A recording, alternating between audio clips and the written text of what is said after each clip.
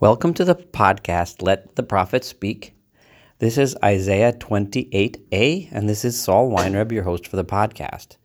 In this chapter, Isaiah jumps back and forth from speaking to the people of his time and criticizing them about their ways and the visions of the future. In this way, he tries to drive home the message to the people that he is speaking to, the message of priorities, that what they deem important today, the trivial and temporary pleasures that they are so proud of, that these will lead only to destruction and shame, while the true values of God, the values of justice and righteousness, that these are forever. And in the future day, these are the only things that will matter. Yeshayahu uses his vision of the future, the vision of the triumph of God and justice over arrogance and pride, as a way to try and get the people of his day to change their errant ways. Today, as I did in last chapter, I am using mostly the commentary of the Malbim to guide us through this chapter, with some additions from other sources and some of my own thoughts. Today we will do verses 1 through 13. Hoi ateret geut shikore Ephraim, v'tzitz novel tzavi tivarto, asher al rosh gei shimonim halumei yoyin. Woe to the crowns of arrogance that the drunkards of Ephraim are wearing. Isaiah is criticizing the people of the northern kingdom, who not much later than this prophecy were to be destroyed by Assyria. That their beautiful glory, the things that they take pride in, is really just a wilted flower, as they are bloated with rich and fatty foods and overcome by wine and drunkenness.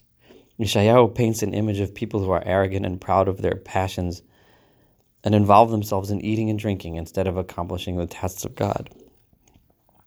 Hinei chazak v'yamitz l'Adonai kizerem barad sar kotev, kizerem mayim kabirim shotvim hiniach la'aretz biyad.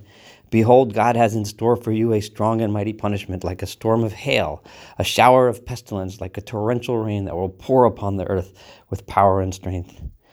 Biraglayim teramasna ateret geut shikore Ephraim. You drunkards of Ephraim will be trampled underfoot by the enemy. Your arrogant crowns will be crushed. These crowns refer to the things that they glorified in, the things that they were so proud of, which is their food, wine, parties, and pride. V'hoitot tzitzat novel tzavi tivarto, asher al rosh gei shimonim. And the crowning jewel of your pride will be like wilted flowers. The glory that was on their heads that were bloated with pride will be like an unripe fig. Kivikura b'terem kayetz, asher yireh haroeh ota b'odah b'chapo yivla'ena. That when one sees this unripe small little fig, the tiny little fruits, the humble little fruit, it will be poor and devoured, just swallowed up in one gulp.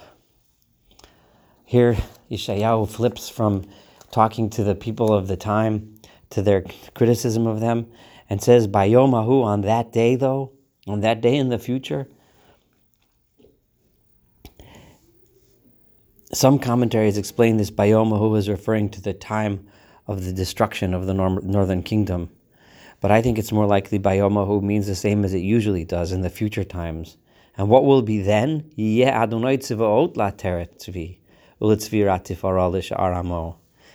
will be God himself, the Lord of hosts. Only he will be the glorious beauty. Only he will be the crown of glory for the remaining people of his nation, those people who are not destroyed due to their arrogance. By pivoting from criticism of the day to the Bayomahu, he's trying to teach the people of what their true priorities should be.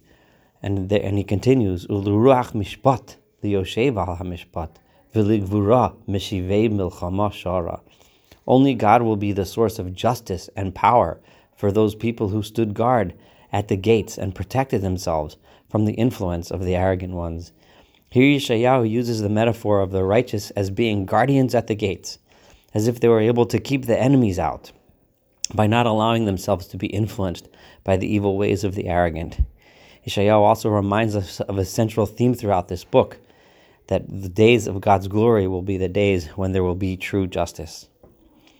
But even then, Yeshayahu continues, even in those days after the northern kingdom will be trampled and after God's justice will become established, but it won't be over yet. V'gam eila bayayin shagu. Even among those people, they will be mistaken. They will make mistakes because of wine.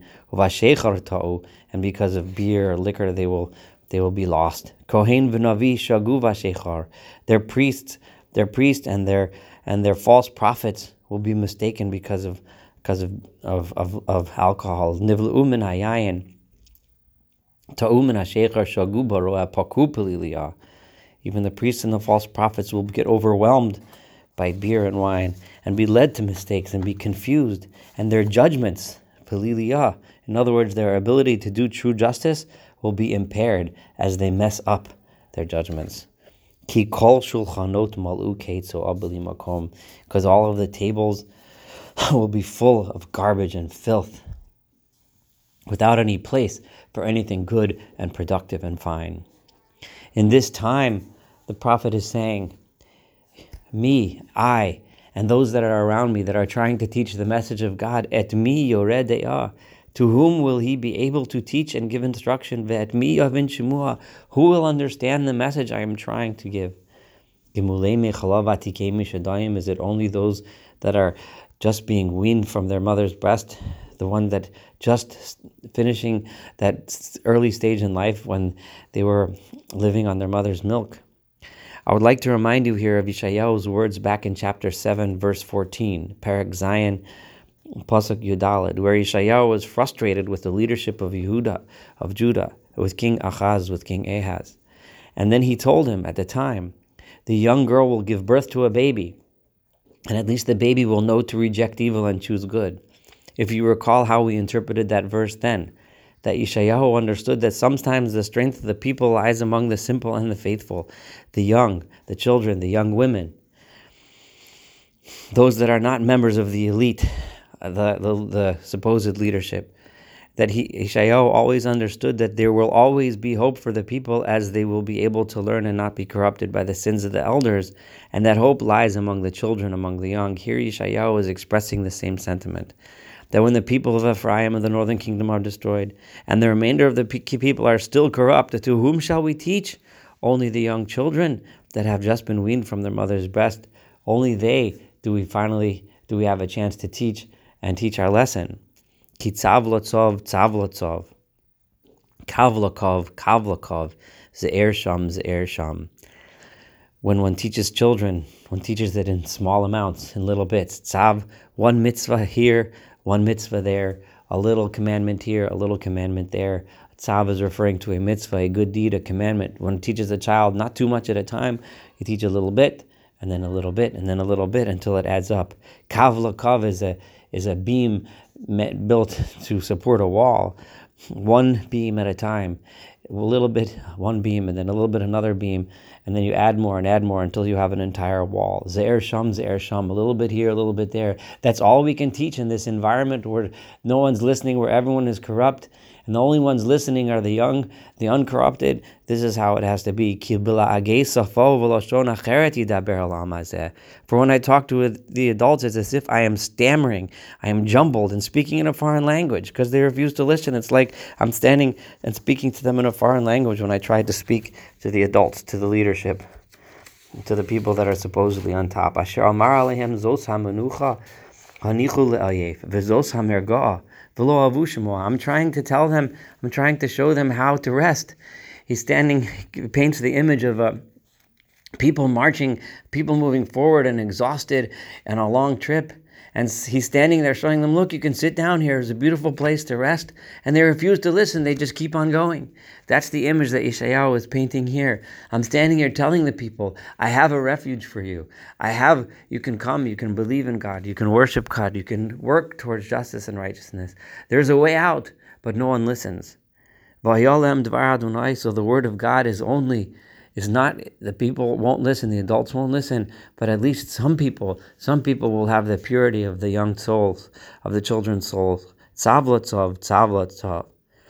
Right? The little commandment here, a little commandment there. Kav l'kov. A little building block here, a little building block there. Ze'er sham. A little here, a little there. This is all that teaching it is. Why? Because the rest of them, leman yelchu v'chashlu achor v'nishparu v'nokshu v'nilkadu. Those people that refuse to listen, They won't take those little lessons. They're just going to keep on going. They're going to trip over backward. They're going to become broken. They're going to become injured. And eventually they're going to become captured in that world to come where justice will take place. I will conclude 28a here. Looking forward to continuing the study of this chapter with you in 28b.